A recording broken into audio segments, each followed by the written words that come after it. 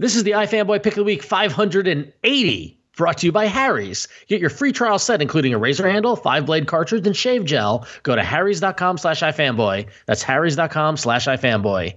And iFanboy listeners just like you.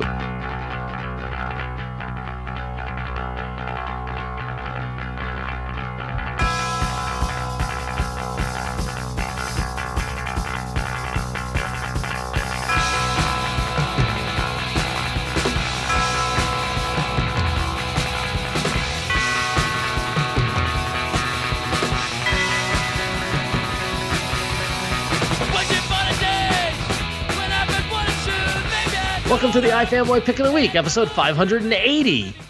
Let that sink in. I'm Ron Richards, and alongside my co-host, Josh Flanagan. Hang on, sinking. Oh, boy. Yeah, just step back and think about that one. Yeah. Our third compatriot, Connor Kilpatrick, is now a member of the Witness Protection Program, and there's nothing we could do about it. To be fair, he thought that was a legitimate truck full of meat transaction. All we know now that his name is Steve and he is lactose intolerant. That's all we know. And he's an accountant. We are iFanboy, and every week we read our stack of comics, and one of us picks their favorite book, and we call that the Pick of the Week. And then we talk about that book. We talk about some other books. We talk about the book that you picked, the patrons. And then if we have some time later, we're going to do some email. And for some reason, I'm turning into a voice. I don't know why. Yeah, you're doing a thing. It just migrated into it. I lost control. It's like it's going between like 70s stereotypical Italian or Jewish character. A little bit of both. Yeah. So, all right. Well, this week Josh returns to the show and he had his pick. But before we get to that, I need to warn you: we're going to talk about what happened in the book, so we're going to spoil them. So if you haven't read your books yet, press pause and then come back and hear the gift of words that Josh is about to bestow on us. Joshua.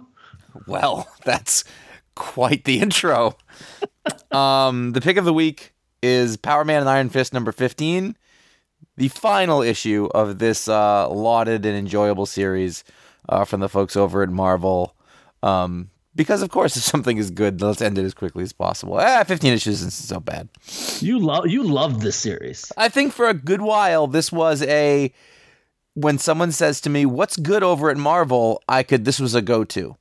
I could say, this Power Man and Iron Fist is good. Not necessarily because it's the best book, but it's sort of the most interesting and unique. Like, here's a cool thing they're doing. Right. And I really like that. That is exciting to me these days.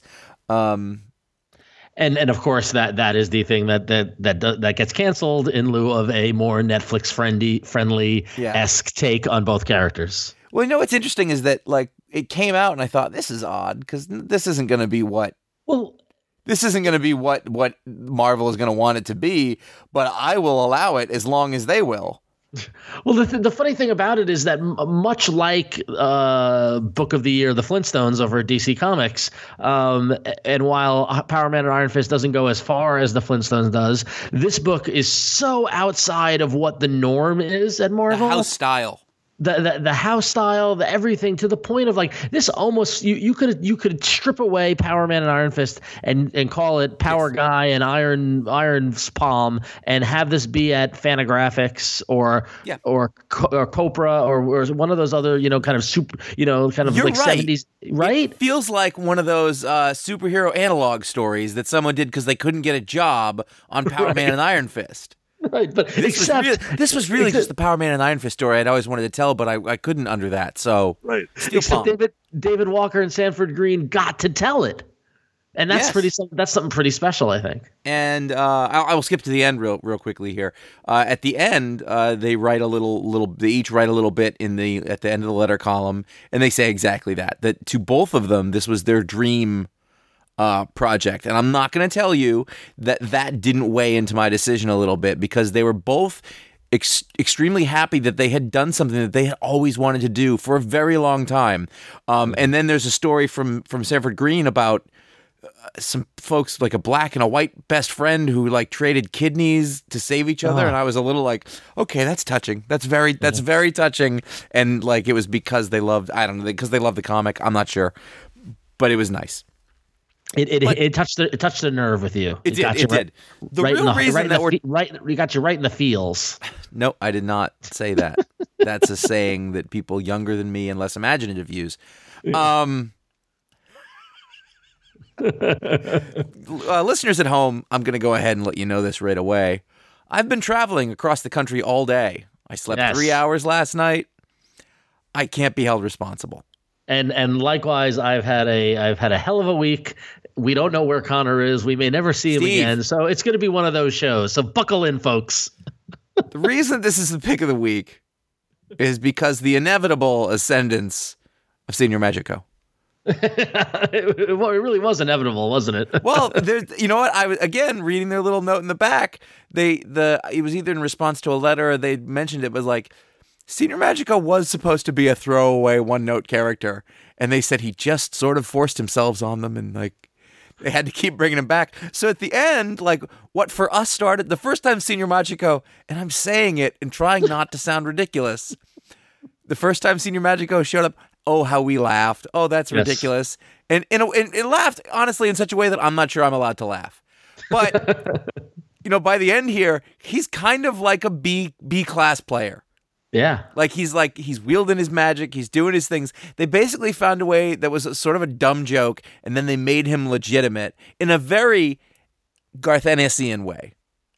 Very good observation. I was trying to put my finger on where Senior Magico falls in the world of Comics Pantheon, and you're right. It's a very Garth Ennis-ian character. It's a ridiculous thing, and then you're like, well, hold on, let's hang out with him a while. Like you could sell me a 2 to 3 issues of Senior Magico miniseries, and I would be totally down with that. Yeah. But that is one of the things that's interesting about there was really, if you look over the arc of this 15 issues.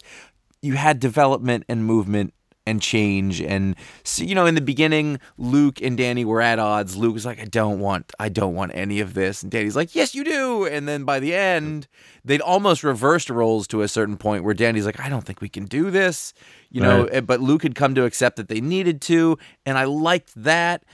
You have Alex Wilder showing back up, who really, what a great choice for a unexpected and significant villain.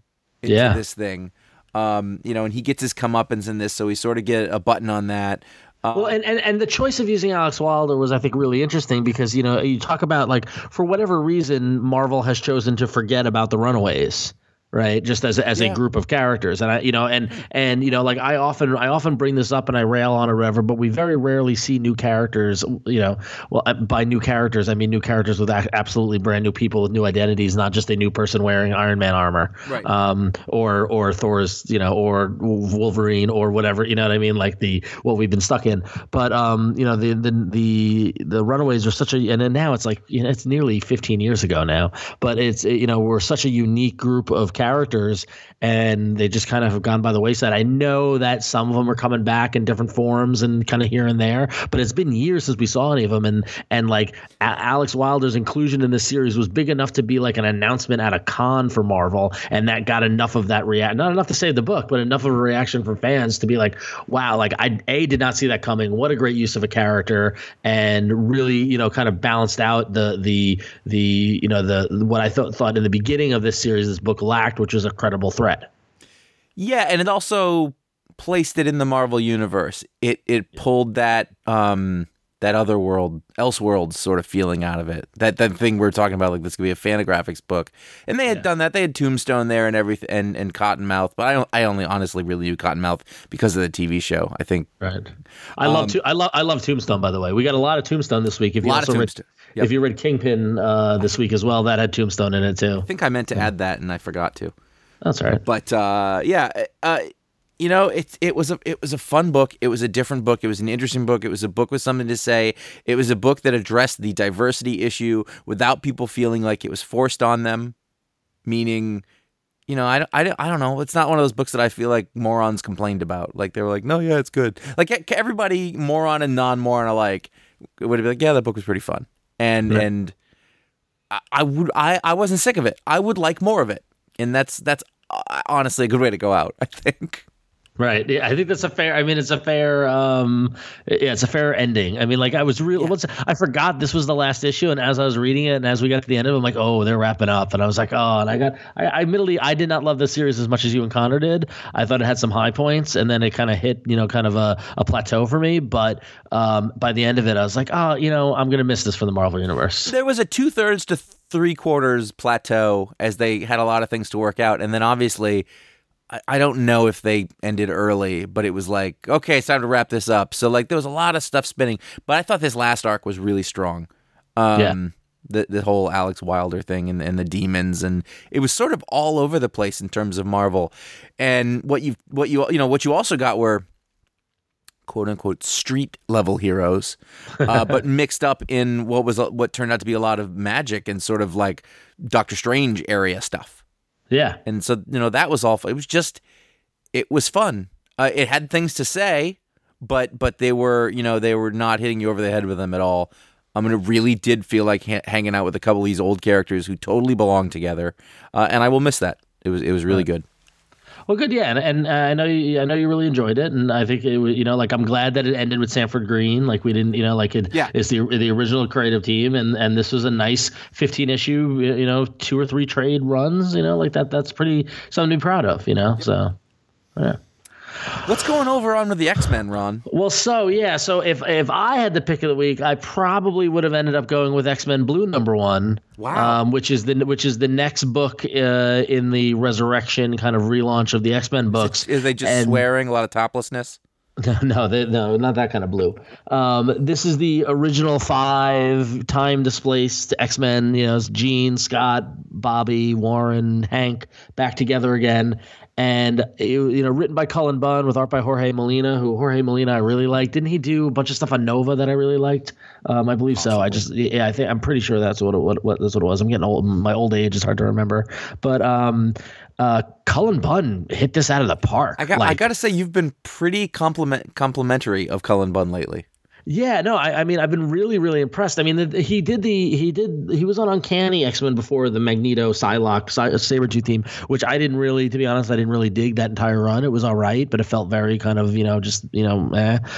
but this really captured the essence. And so basically, you got X-Men Gold, which is, Kitty and Old Man Logan and Colossus and Storm and everybody in the mansion. And we still don't know what the purpose of that team is. Like they're there and I guess it's the school or whatnot. But these original 5 are in a Blackbird, and at least we were introduced, and they have a Cerebro, and they're tracking a new mutant. Where they're trying to find a mutant, and turns out it's on a yacht, and it's Black Tom Cassidy and Juggernaut. And so there's a big knockout battle against Black Tom Cassidy, and complete with bad Irish language references, and Juggernaut, which is always awesome. And it just was great. It felt like an X-Men book. It just had that energy and crackle. I think the twist at the end is the X-Men go back home. I guess their base of operations now in Madripoor, and we find out that they're working for Magneto. And what does that mean? There's your spoiler. That was the big reveal. I don't know what that means. I don't know what that means either. Is Magneto, is he a good guy or a bad guy at this point? Well, that's the thing. We don't really know at this point. So we don't know anything about him. Yeah, you never know where Magneto stands. Is he old or young? Well, he's always old. When has Magneto been young? I feel like the last time I saw him, he looked very well. We talked about this a few weeks ago, and everybody got all angry at me for not knowing the exact goddamn issue that he was de-aged. But Magneto always looks perpetually the same age. Right? Is it just the gray hair? That's all that you need. Yeah, it's all that you need. But this was a lot of fun, and it looked great. Jorge Molina, again, I talked about this last week when you weren't on the show, but Jorge Molina draws these like kids, like they look like kids, That's key with those guys. Which is an important thing. The only drawback against it, which I don't like, is that this is continuing Hank McCoy's dalliance with mystic arts and magic that we saw in the all new X-Men run under Dennis Hopeless, where he teamed up with Doctor Strange and learned some magic stuff. This continues that, and I don't like that. And I get where they're coming from. Like, oh well, Beast and Hank McCoy was always in science. Let's have this time displaced Beast be into magic. I get it. Are they approaching it from the point of view where like magic is a form of science that we just don't understand No. as science? Okay. No, well, at least not as of yet. That would be interesting as well too. But no. For now, it just seems as if it's just straight up. He's just doing spells and magic. But that said, this was great. Black Tom Cassidy is a good villain. Juggernaut is always awesome. He looked great. The character designs are cool. Nice twist at the end. This is everything I want from an X-Men book. What era is Black Tom Cassidy from? And he's not black. He's Irish. He's Irish. As in Black Irish. Yeah, I guess I suppose that you know more than I would. Okay. What era is he from? What do you mean by that? Like, is he a 60s villain? Is he a No, he was around the 80s and early 90s and the 2000s. Claremont ish. I remember what he might have. I don't remember what his first appearance is. I remember he was in Liefeld stuff back in the day. I'm just looking this up now. I'll be honest with you. His first appearance was X-Men 99 in June 1976. All right. So he's from that prime Claremont and Cockrum. Claremont era. Yeah, exactly. And he had a loose connection. He's Black Tom Cassidy's related to Banshee. Right. Yeah. With the goatee and the shillelagh. It seems like in the 60s and 70s, everybody had to have a brother or sister who they were just really embarrassed right. about. They're like, "Oh, I'm sorry. I can't. I'm sorry." He's Banshee's Barney. Yeah, pretty much. Yeah. Huh. So, not in the British kind of way where Barney is like a colloquialism. Or, I don't know. But anyway, X-Men Blue was really, really good. It probably would have been my pick of the week. Now, on the other end of the spectrum, this is the first week where we got two books, and the other book that came out was Weapon X #1, which was written by Greg Pak, who we're all big fans of, but unfortunately with art by Greg Land. And this whole Weapon X book is focused on Old Man Logan, Sabretooth, Lady Deathstrike, Warpath, and Domino. And it's very much steeped in, Department K, Weapon X program kind of lingering stuff. Basically, Old Man Logan is attacked by somebody who's got Lady Deathstrike's claws, got her powers, and then turns out there's some secret lab, and they have her captured, and they're cloning her and sending people off to try to get both Old Man Logan and Sabretooth. We meet up Sabretooth, we find out that he's been attacked, and so there's something going on related to the old Weapon X program. And for me, it's just like it was fine, but it was just trudging in familiar water, That will happen. Yeah. So, but it was all right. The Greg Land art wasn't offensive. But it wasn't great, but it wasn't, like if you remember when he was on Uncanny X-Men with Cullen Bunn, I complimented him because it looked as if he was actually drawing and not tracing. And that continues here, but still the damage has been done as far as I'm concerned. Yeah. Is what's her X23? Does she have a name? Laura? Well, she's Wolverine now, but yeah, she's not in this. Laura, right. Yeah, she's not. She's not. I thought you'd think that she would be in it because of her lineage, but yeah, I'm sure that'll be a twist at some point. I just figured that's what it was, and I thought there was a girl on the cover.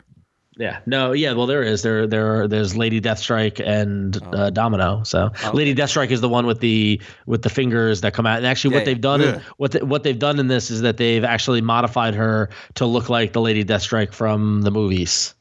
Obviously. If you remember her, so barely. Was that one of the last two? Because I sort of no. She was like an X2, and she was very much an X2. She had I'll send you a picture. You would recognize her. Right. I kind of remember. I haven't seen her forever. In the comics, she was always in like samurai-esque garb. Yeah, I remember that. Yeah, and I actually liked that a lot. But she was really creepy in those drawings. Yes. Yep. Yeah. So, but yeah, good week so far. I mean, I would say, so 2 books out of the gate, and we got 3 books out of the gate, and we got 2 really, really good ones and one okay one, not bad, so it's a good start. So, I read Black Panther and the Crew #1 by Ta-Nehisi Coates and Butch Guice, just because I thought I know Ta-Nehisi Coates is a very interesting thinker. Yep. He's a pretty good writer, and I bet he got better at writing comics.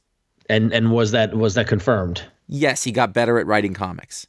Interesting. Cool. But I'm not sure. It's you know what? This was a really. It was hard for me to place where this was taking place because of all of the revamps that are happening. Right. So basically, there is a guy who 20 or 30 years ago was an agitator in Harlem. No, 60 years ago, 1957. Agitator in Harlem, and he was trying to clean up the area and get the corruption out and make sure the people were taken care of. Did they give you an actual year on this? 1957. Yeah, it's the first page. That's first page. Interesting because they try to shy away from that now. Here, from a standpoint of knowing what the hell I'm reading. Yeah. This compared to Black Panther, night and day. I mean, like it's right. Most Improved Player award. Wow. Like I knew where sort of, because then we come to now, and you get Misty Knight, who is basically she's the Misty Knight from the TV show. Okay. I think she's not the one who'd shown up as recently as like Sam Wilson, Captain America. Okay. She's like an older woman who's a cop, not older, but like not a young hero for hire adventurer kind of person who was the last time I saw her in a book. Right. And I don't know her terribly well, but it just seemed more like the TV show than the comics. So this guy Ezra has spent the last 60 years, at protests, getting arrested, being a pain in the butt for the cops, leading people on protests. And they bring him into custody, and he dies 2 days later. And so everyone in the streets is blaming the cops for being killers, and Misty Knight is stuck in the middle of it because she is a police officer and an African American member of the community in Harlem. So she is, of course, straddled between two worlds and doesn't know which way to turn, but she's trying to be good at both things. And Aurora shows up, which the whole time she was like, I know her, and they weren't really saying who it was. And I was like, I think Storm was on the cover though, but I couldn't quite remember, so I didn't look back at the cover, so that when they revealed that it was in fact Storm, it was a little tiny bit of a surprise. So it had a little resonance for you when it happened. It did. Like I was like, it is Storm, and it wasn't that I was surprised as much. I kind of felt like, good, your instincts haven't completely failed you. But the cover does sort of. It is one of those covers that just like shows four superheroes together. It's Black Panther, Storm, Luke Cage, and whoever Manifold is. Do you know who Manifold is? No. I've never heard of that character. It looks. Manifold. Manifold was no. I do know who Manifold is. Manifold was in Hickman's Avengers run. Is he he's a teleporter? I guess he didn't show up. Yeah. So like he's the cover, the cover is just like, this is a superhero book, and it literally next to Black Panther and the Crew #1, it says featuring Misty Knight, Storm. They list them, so there's no confusion about what you're going to get, except the John Cassaday cover for some reason, and it shouldn't be. So is it just Black Panther and all the black heroes? Black Panther hasn't shown up yet. Oh, but he's not even in the. No, his name is on the cover, and he wasn't even in the first issue. No, Misty Knight is investigating this death, and Aurora is following her around. And then for some reason there are robot cops because they're there to keep the peace in Harlem more so, which seems like a bad choice. And they have to wreck all the robot cops. And now Misty's sort of on the wrong side of things and doesn't want to be. And that's kind of where it ends. Black Panther has not shown up. No Manifold has shown up. So Manifold, just Manifold was indeed, he was in Secret Warriors and he was in the Avengers. He's the Australian Aborigine teleporter who was related to Gateway. Oh, great, Gateway. What's Door? Door was the Authority. Yeah, okay. That's it. My first X-Men comic book that I ever bought was Gateway. It was the Jim Lee, like they went to the mall, Jubilee. Right. Yeah. So I kind of know who that is. But it was good. What was good about it was that it was actually a pretty straightforward mystery crime procedural thing, with a socio-political overtone. Using these characters, I liked it. I thought the Butch Guy's art was nice. It almost made me feel like I was reading a book from the 70s. It's sort of like when he did the Captain America books with Brubaker. It's like, oh, these are kind of throwbacky. So it was good. I enjoyed it. It wasn't the greatest book I read, but it was good. And Luke Cage is going to join this team at some point? Is he on the cover? I don't think he's on the... Oh, did I say his name? No, I'm just reading online about them, and apparently the crew is defined as Black Panther, Luke Cage, Misty Knight, Storm, and Manifold. Oh yeah, Luke Cage is on the cover. See, I can't even remember it now. I just read it to you. Yeah. I mentioned I haven't slept. You did mention that. Yep. So I guess that's the heroes of Harlem basically. All right, cool. Screw Danny Rand. Sorry, guys. Yeah, well, yeah. Butch Geist. I love me some good Butch Geist. See, I didn't pick this up because I've been reading. I didn't stick with Coates' Black Panther. Had nothing to do with that, as far as I know. Yeah. Is Storm still married to him? I don't know. I mean, she's not acting like it. I don't think so. I think they split. I don't care. I can't keep track. They should never get married. We've talked about this. All right. So, and then keeping this on our all Marvel block, Guardians of the Galaxy number 19. I want to underscore that not a lot of books came out this week, just so everyone knows. I thought I had made a mistake. Week. Yeah, it was a light. I did the same thing. I was like, really? This is all I'm reading? But yeah, so it's the kind of week that Connor would be upset about if he was still with us. Steve, on the other hand, he's all about it. Steve loves it. He does not like lactose though. All right, so Guardians of the Galaxy number 19. This is Brian Bendis' last issue. And before I talk about this specific Wait a issue, minute, does this have milk in it? Okay, Steve. So here on the cover of a great cover, by the way, I believe Art Adams, like an amazing Art Adams cover, and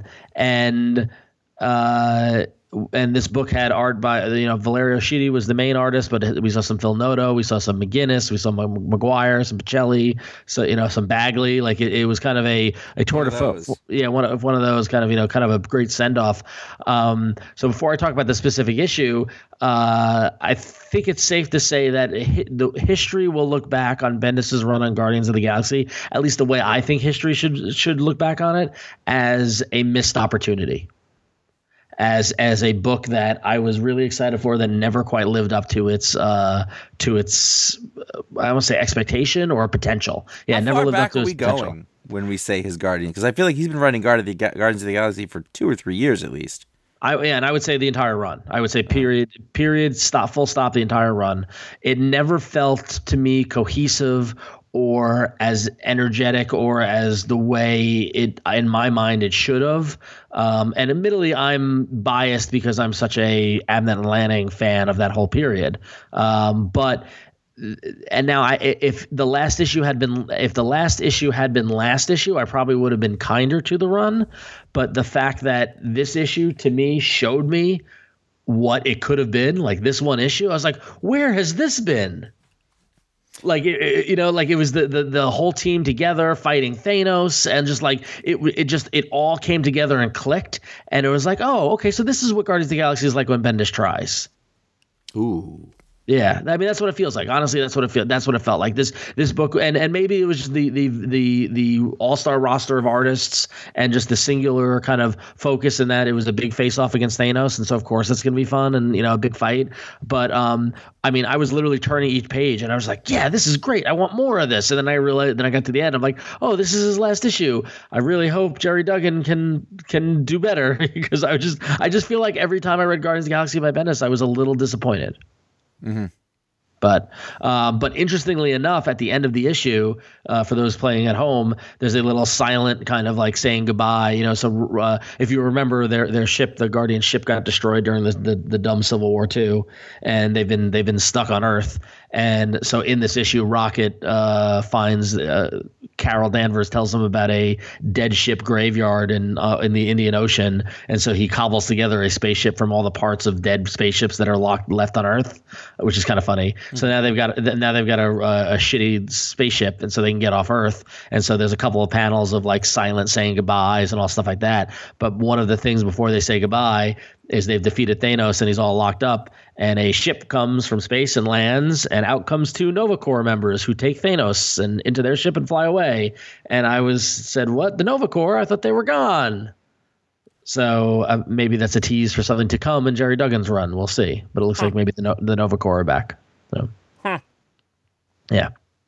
And then Bendis wrote a lot of last issues, by the way. This is, just like Power Man and Iron Fist. Are they doing the whole number 1 reboot thing again soon? Yeah, I believe so. Yeah. Guardians of the Galaxy number 1 by Jerry Duggan and Aaron Kuder, by the way. I would encourage you to check that out, Josh, when you do. That sounds okay. Because I'm a big Duggan fan, and Aaron Kuder is great, and hopefully he captures a little more of the swashbuckling action that where Bendis kind of failed to. So, So Goodbye, Brian Bendis on Guardians of the Galaxy. Hello, Jerry Duggan. I can't wait. So there you go. All right. Before we move on, we want to thank Harry's for sponsoring this episode of iFanboy. And I know we've been talking about Harry's a lot these past couple of weeks, but I just want to reiterate, I used to hate shaving.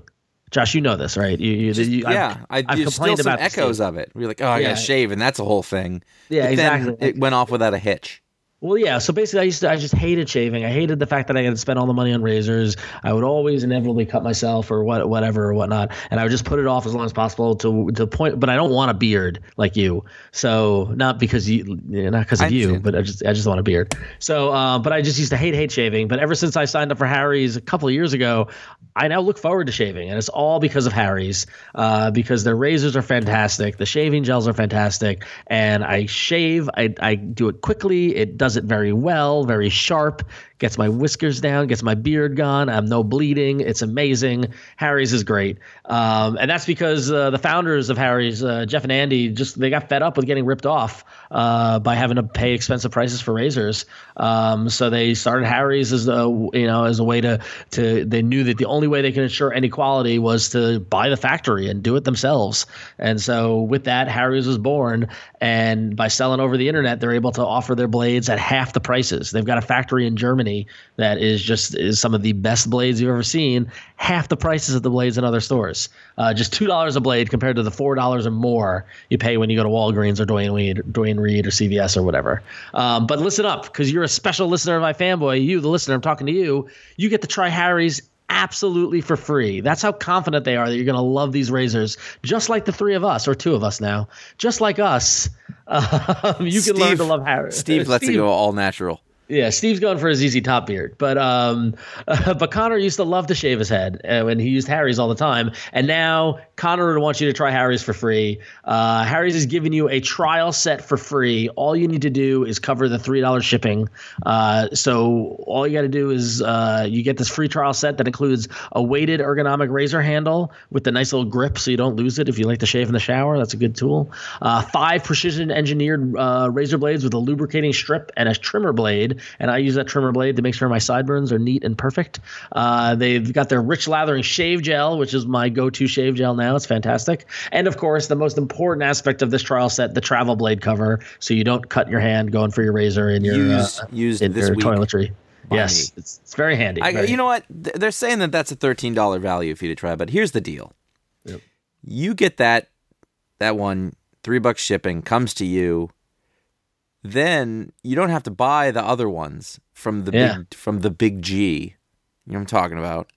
So the first time you go out to get some refills for that, you've saved a ton of money already. And you're not. I've done that. I did this before they sponsored the show years ago, and I never went back. And I've saved a ton of money doing that, and it's just as good or better. It's fantastic. No reason not to.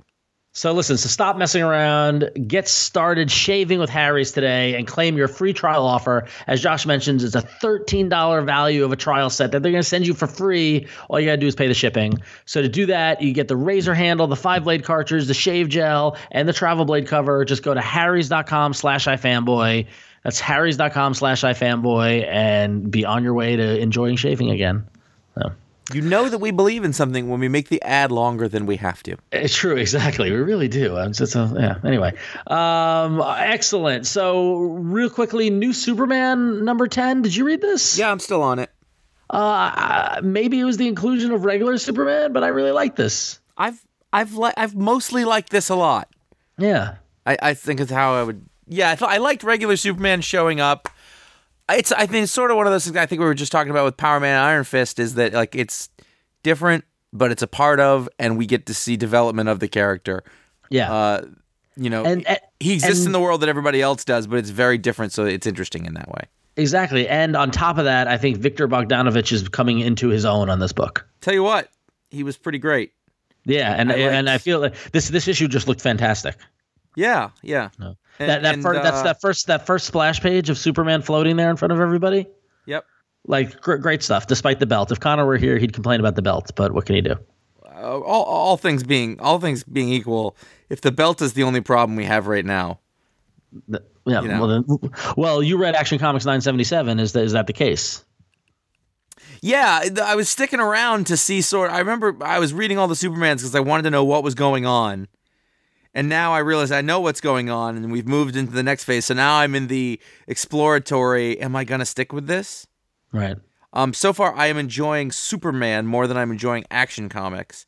Interesting. Because Superman deals more with the family and the kids and how that's working, with them being in Smallville and the sort of new state of Lois and Clark. Whereas this one it's Action Comics, which is sort of more adventure-y and action-y.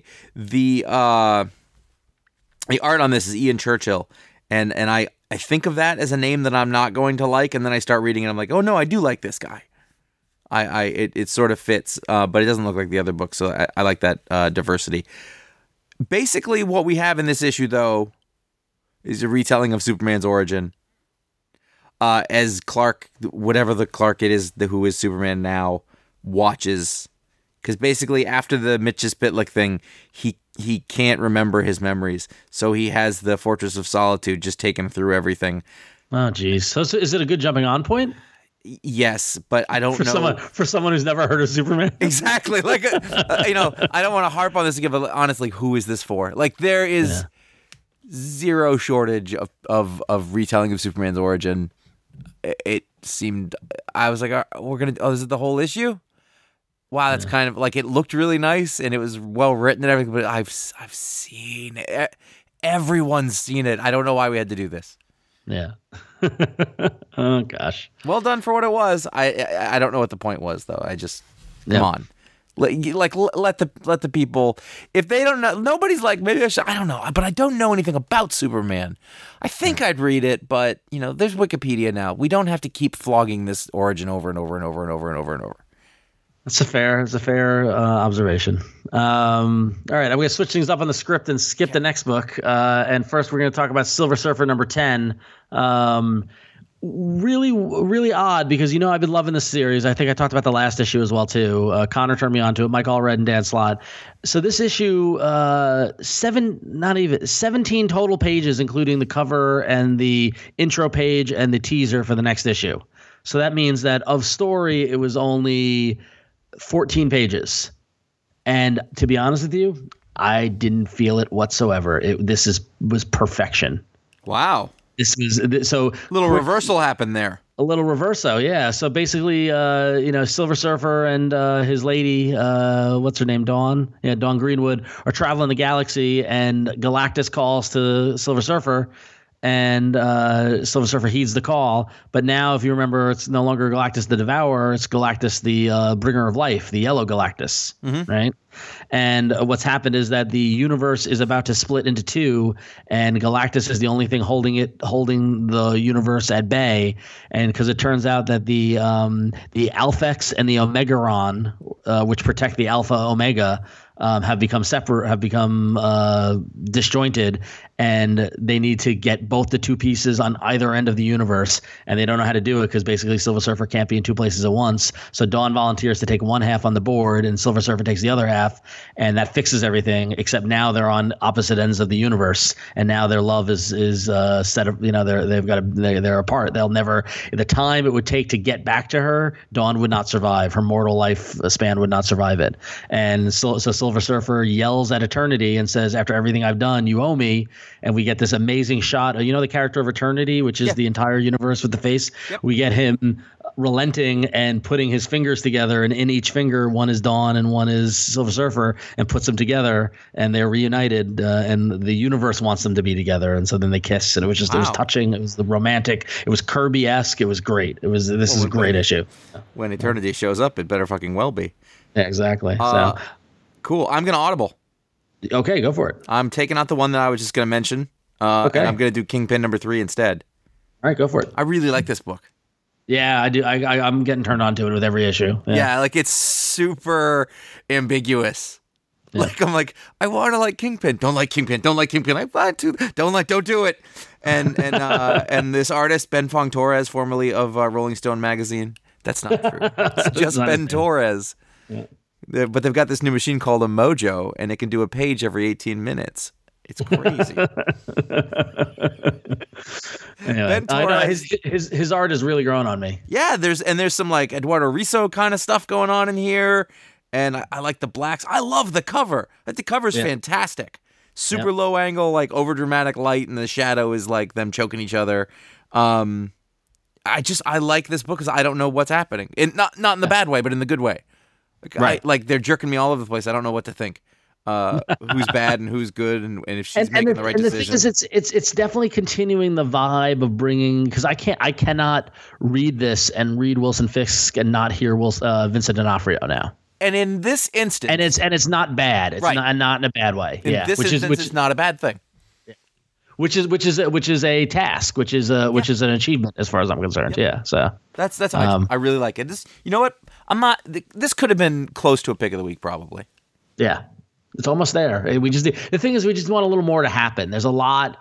I was thinking that. What's funny is that A, I was like, oh, we're only in the third issue, but B, you could really tease this out forever, and they're not going to let that doesn't work that way. Yeah, because the whole premise is that Kingpin wants this reporter to write a book about him, and she's entering his world, and she keeps having weird stuff happen. And is she involved? Is she not involved? Daredevil spooks her, then he jumps away, and I feel like it's a lot of the same kind of bob and weave that's been going on for all three issues. But I am enjoying watching it. So, which is part of the game, right? That's the challenge.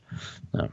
Patrons pick. Patrons pick time, that's for sure. We had a nail biter, folks. Let me tell you, it was down to in fact, this book that was the patron pick was not the leader at the start of the last day of voting, and by the time we got to the finish line, it had eked ahead. And that book is Godshaper #1 from Boom Studios, written by Simon Spurrier with art by, and I needed to verify this before I said this or wrote it, Jonas Goonface. Or it could be Goonface. Goonface. Jonas Goonface. Goonface. So Godshaper #1 from Boom was the patron pick. Josh, what did you think of it? I want to go ahead and start by saying that this is the kind of thing that I was expecting to have to read more often because of the patron pick, and I'm glad that it was this kind of book as opposed to some of the gotcha tactics that have frankly been going on with the patron voting, where it's which just is fine. I'm fine with that. They really want us to not like things. Yeah, they do. So what you have here is I guess, sci-fi, otherworldly kind of place. Well, it's not. It's our world. And then how many years ago was it? There's basically everything was fine, and then all of the physics went away, electricity, all of the things that make our modern conveniences work, and it was replaced by everybody got their own personal god, right? But not in the more like a god, more in the sense of like the Flintstones appliances. Yes, like the gods seem not so like Zeus or Poseidon-esque, but more like helpers. Yeah. So these gods are these little kind of these guys that you get, and they have little powers, and they can level up and get bigger and things like that. And then we're introduced to a Godshaper, which is the main character, which is a type of person, 1 in 10,000 or whatever, who does not have a god, a no goddie. A no god person, but he has the ability to shape other gods. He can stick his hands in them, recalibrate their powers, change the way they look. Like, I found myself getting lost in this world. I thought it was incredibly imaginative and unlike anything else I've read. And like, it took a couple pages to figure out what was going on, but once it clicked, it was like, oh, this is very interesting. And that's about as far as I'm going to take it. Oh, wow. Okay. So that's here's something I learned that I've been coming to the conclusion for a long time, and I think that, this is a totally subjective personal preference of mine. This whole book has a language to it. Yes, rightfully so. But in this world where everything has changed, the sort of vernacular and slang and the way that people talk is slightly adjusted, not unlike Dark Knight Returns, where all the mutants used a kind of slang where the sentences and the syntax is a little bit off. I hate reading that. Yeah, I find it's super impressive. I understand why it's there. I think it's a correct choice. I don't like reading it. I feel like it slows me down, and after a little while, it's just like, look what I did, look what and I feel like it hampers the storytelling a little bit, and that was actually a crutch for me most of the time. I didn't feel like I was reading through it quickly because I had to sort of decipher what they were saying. Not that it was super hard. It's totally a pet peeve of mine, though. It does make you work. I definitely felt a labor in reading this, and that I had to work for it. I think that, like, at the end of the day, this was the kind of book I was like, that was really interesting and good and cool, and I'm totally not interested in it. All right. Interesting. All right. So ratings. How would you rate it? 3.5.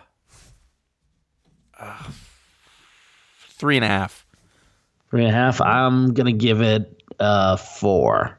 Yeah, like I said, not bad. Yeah. I think Goonface may. I like the art. I liked the art, but I don't know that it was necessarily the right choice for this. Yeah. I think that if they had gone with something a little more, I feel like the tone was more serious than the art led you to believe. Yeah, the art is very kind of alternative comics with an X, kind of. And I think they were trying cartoony kind of style. But it made it seem like it was kind of funny. But if they had actually gone with a more sort of realistic style, I think they would have been able to sell this society a little bit better. And this seems like the message they're trying to get to, because the idea is that the Shapers are necessary, but everybody hates them and no one wants them around. And it's I got the sense that there was a lot of our world allegory going on, but it was so obfuscated that I didn't map it point to point at every point. I just got a sense of that. Like, oh, this is kind of like our world in some way that I'm too tired to figure out. It felt like the tone should have been that of like Chew. Yeah. And it wasn't. And I think there's a disconnect that happened for me in that. I see your point there. Okay. I still stick with the 4 because I really like the art. I just realized how to articulate all that after I rated it. Yeah, it's fine. It makes for good content. Yeah. Okay, sticking with it. I might. I'm not. It's a non-committal.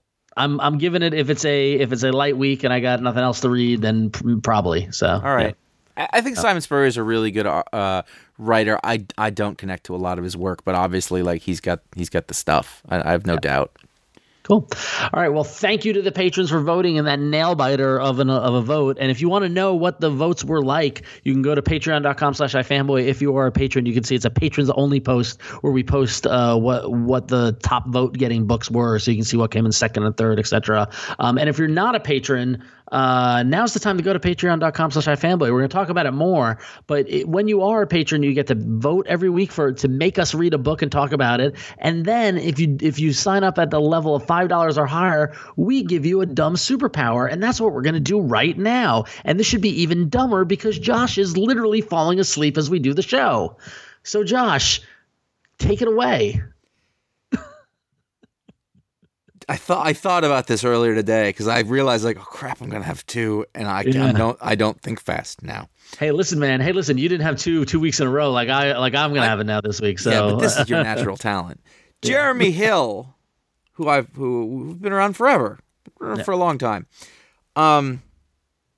His superpower is that he only needs to sleep 15 minutes a day. However, if he sleeps less than 15 minutes and is woken up, it's the same as if he didn't get any sleep at all, and he can't do it until the next day. And he can't sleep longer than 15 minutes, or he goes a full day extra. Oh, wow. Okay. It's a very, his alarm game needs to be on point. Wow. Yeah. Okay. But if he does that part right, he only needs 15 minutes a day, super productive. Interesting. Okay. All right, cool. Mm-hmm. I could see how that could work either way. So, yeah. All right. So I want to thank Graham Cannon. Great name. Great name. And Graham Cannon's power can be summed up with one word: inverted. Expand. Okay. Graham, when you go on Photoshop and you highlight a picture and you hit invert and it makes the colors opposite? Okay. That's how Graham sees the world. Unless he inverts his body and turns inside out, and then he can see regular. But he looks like an inverted body. He's grotesque at that point. Yeah, exactly. So he doesn't want to do that. So how he balances that is that he has to see the world from an inverse lens. Is there any benefit or drawback to that? No, sometimes no. Sometimes these are just things that happen. This is a Grant Morrison power set right there. I see. I see. It's not completely unrelated to Marcus Rice's strange mutation. He has aluminum hair. Aluminum hair. Aluminum hair. Can he cut it? Does he need like shears? Does he? Yeah, you can cut it with tin snips.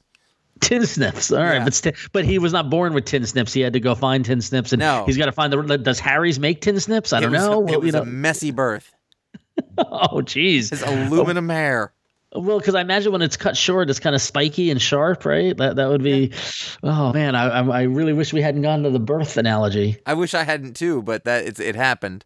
You said it. I made a connection, and here we are. He might not have had any. A lot of babies are born bald. Or maybe it was maybe like, at first it was just looked like regular baby hair, but as he matured, turned out it was aluminum. Who knew it was aluminum? Aluminum. I just said it like the commandant.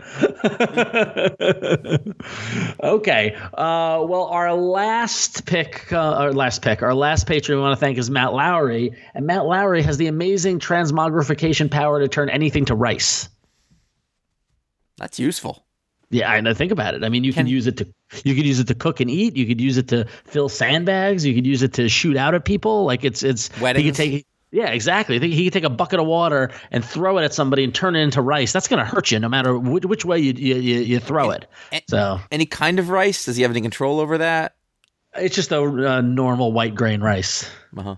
It's not. I mean, he can't. Yeah, he's not even a healthy kind. He can't do like brown rice. No, or basmati or anything like that. No, he just jasmine rice. Yeah. So, but think about all the heal. But the thing is that it's not like he can just turn a barge full of garbage into rice and feed the world. I mean, there are limitations. It tires him. So there's only so much rice that he can make. So he's not solving hunger, unfortunately, which weighs on him every night as he goes to sleep. Because he can't make enough rice to feed everyone. That in his rice filled bed.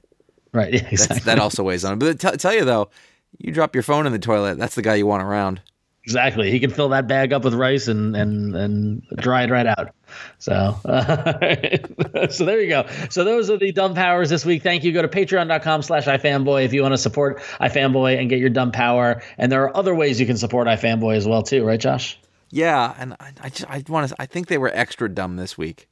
They really were. We had a rough week, folks. You can go to iFanboy. It was a great week. It started off really great, and then it took a turn. Yeah. And now it's getting better. So yeah. So there it is. Yeah.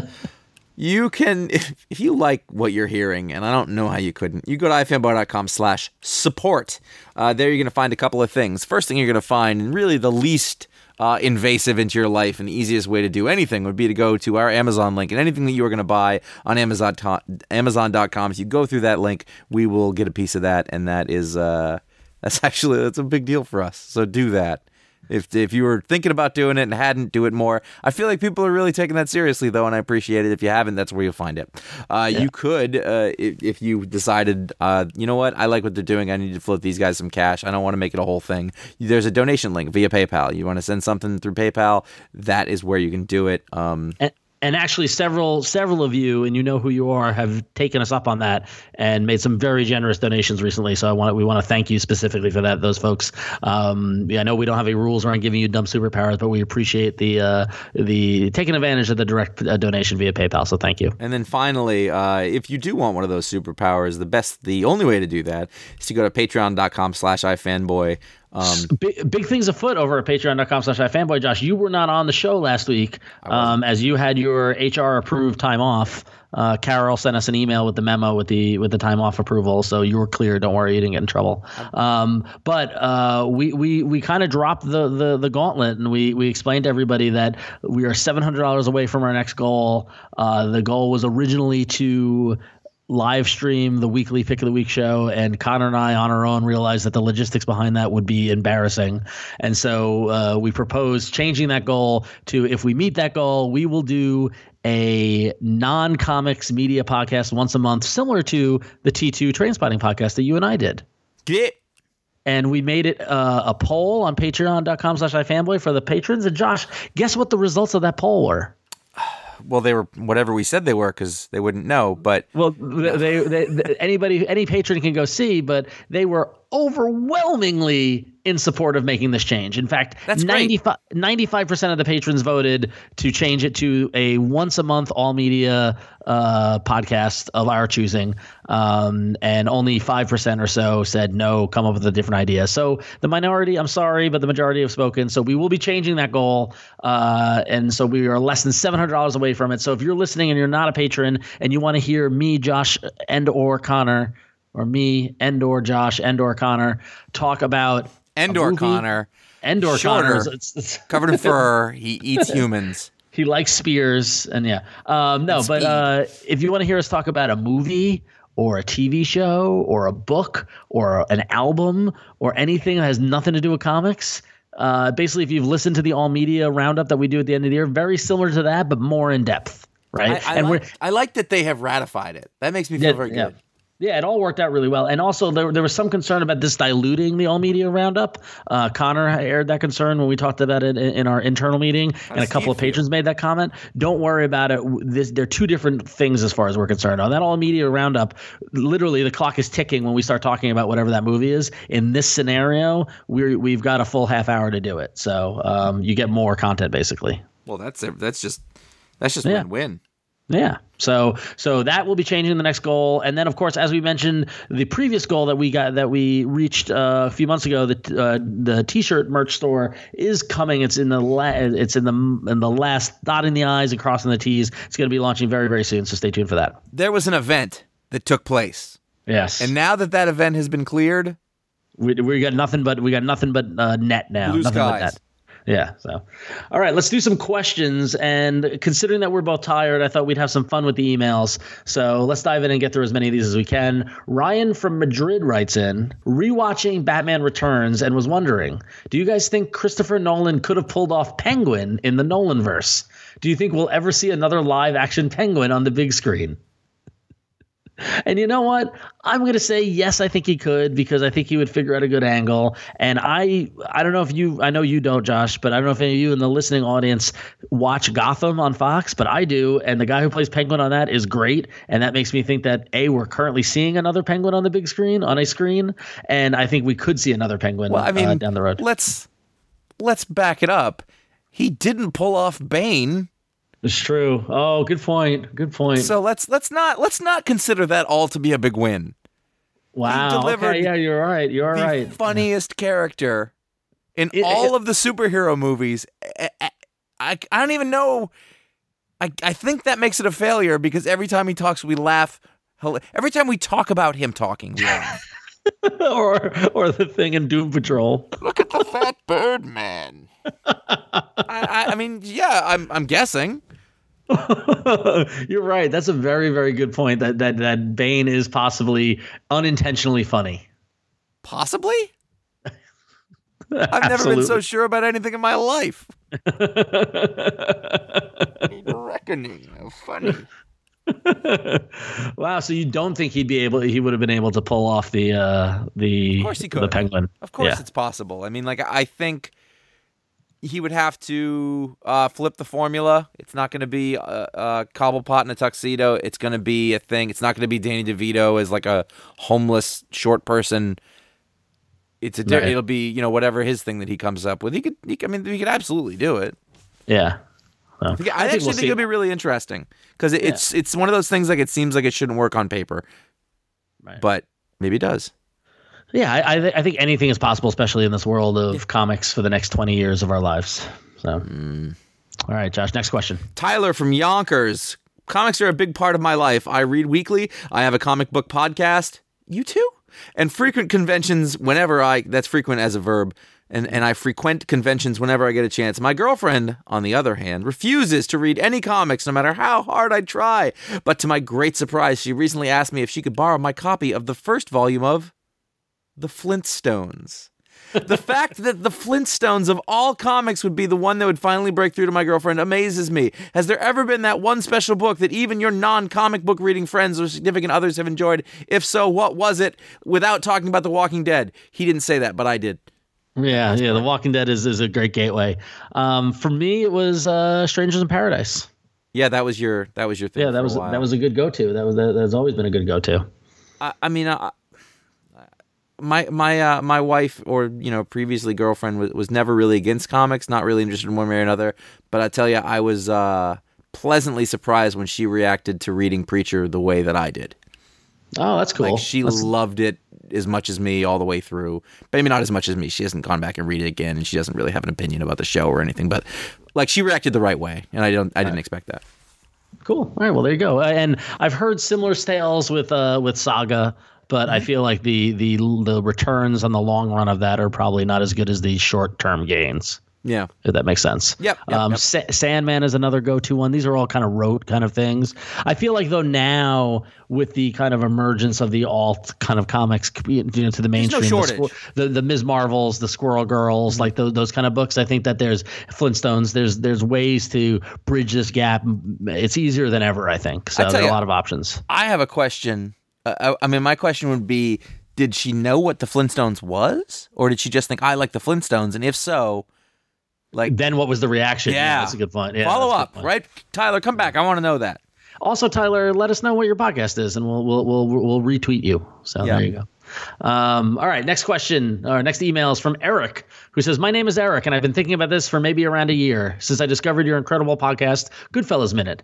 At the end of which you guys said you weren't going to do that with another movie, and by that he means do the minute format podcast, specifically Casino, because it didn't mean a lot to you three in the same way collectively.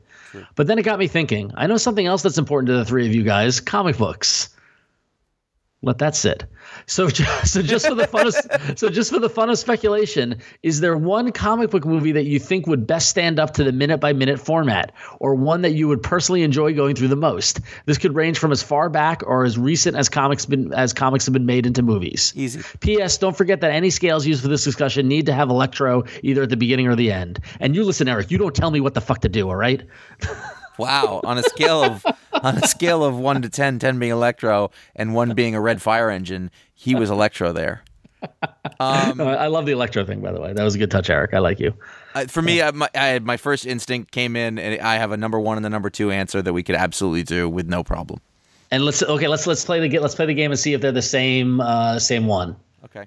Okay. I have a 1 and a 2. And I'm pretty sure one of them is the same, and I'll be surprised if the number 2 one is the same. All right, so let's say our number 1 at the same time. Ready? On 3. After 3. So 1, 2, 3, then say it. Okay. 1, 2, 3. Superman, Batman, the 1989. Oh, I said Batman, 1989. Yes. And you said Superman, the motion picture. That's my number 2. And my number 2 was Batman, 1966. But I will agree that Superman the motion picture, we could do that as well too. Yeah. Absolutely. Either of those, no problem. You see the reason why we both went more retro is because I think that there's a lot more to go. Haha, look, Gene Hackman, and there's more, kind of time differences. That outfit is dynamite or whatever that guy said. That is a bad outfit. Say, Jim, that is a bad outfit. Right, yeah. So but also there's time and perspective on those. There's no time and perspective on Guardians of the Galaxy. It hasn't been around long enough. You don't think about it, what it did to culture, that's what we got lucky about Goodfellas. That's how they got lucky with Star Wars. Hindsight gives you a lot of perspective that you don't for a newer movie. And I would even say that X-Men 1 from 17 years ago still isn't there yet. Yeah, I agree. But I think that's not going to age as well.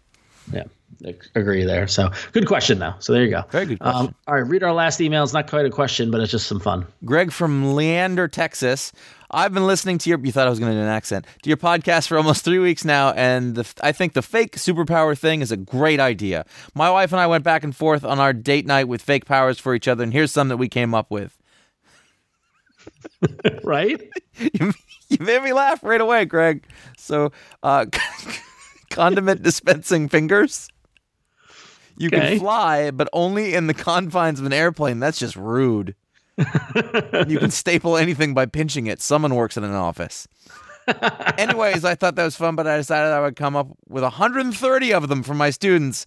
I'm a physics teacher, and I thought it would be fun to reveal one superpower a day at the end of the class if they're all good that day. And I've come up with about 50, and dang, it gets hard after a while. Thanks again for the idea. Oh my God, we're influencing young minds indirectly.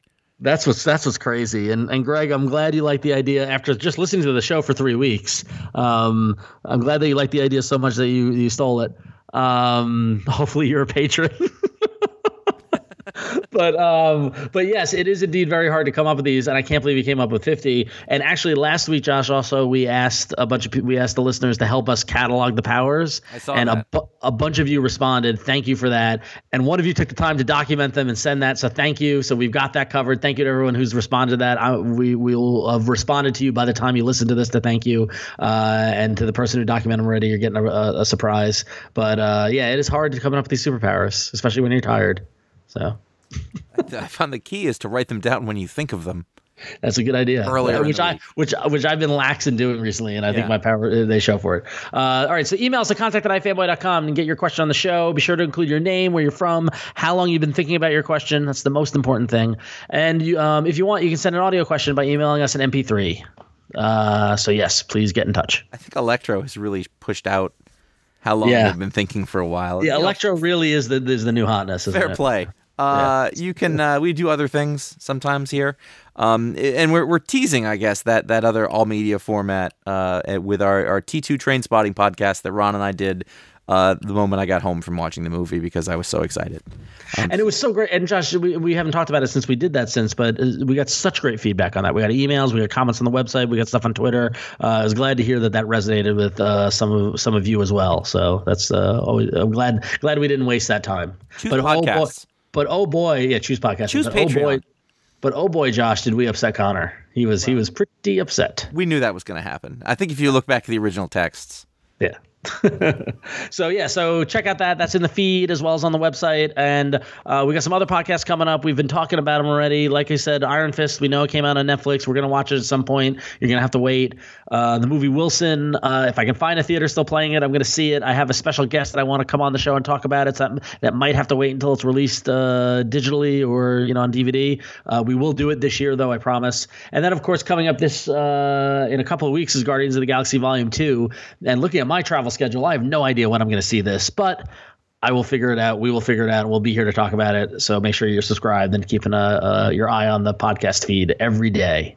You can get over to ifanboy.com. You can find all of our other podcasts and all the content, everything that we've ever been doing for the last 17 years. Yes. 17 years. Sometimes I explain that to people I work with, and they look at me like, what? You can literally, when you load the website, it's like, the sound that a old boat makes, the creaking? That's the sound our database makes every time somebody goes to try to find something old. But yeah, that's how long we've been doing it. So there you go. And then you can go to facebook.com/ifanboy or follow @ifanboy on Twitter. You're going to find out what the pick is before the show comes out, and also announcements when we have all those special shows that are coming out. That's a good place to know that that's happening. But you should be subscribed, so I don't know why I'm telling you that. You can follow us individually at Jay Flanagan, at RonXO, and at Steve Kilpatrick. I mean, CS Kilpatrick on Twitter and Instagram. And if you like what you hear, if you enjoy the show, please let other people know. You can write a review on iTunes. It's a great way to let people know how to discover new podcasts, as well as tell your friends. Any other platform that you listen to the podcast on, if there's a way to recommend it, please do. We thank you for your support in doing that. You help spread the word. 2017 has been good to iFanboy so far, and that's all because of you, the audience, and we thank you. So it's going to wrap it up this week. I know we are both eyeing our beds so we can just close the door on this week. Until next week, I'm Ron. Actually, if he was Steve Kilpatrick, he should have a word with his case officer, because that is just not doing the job. That's really a missed opportunity there. It's the same last name. Just all he has is a big fake mustache. But he's lactose intolerant. He's lactose intolerant. I like how you won't let that go. Half cafe whip. I'm gonna need an almond milk in that, please. Doesn't sound like Connor at all. I'm Josh. Goodbye. Thank you.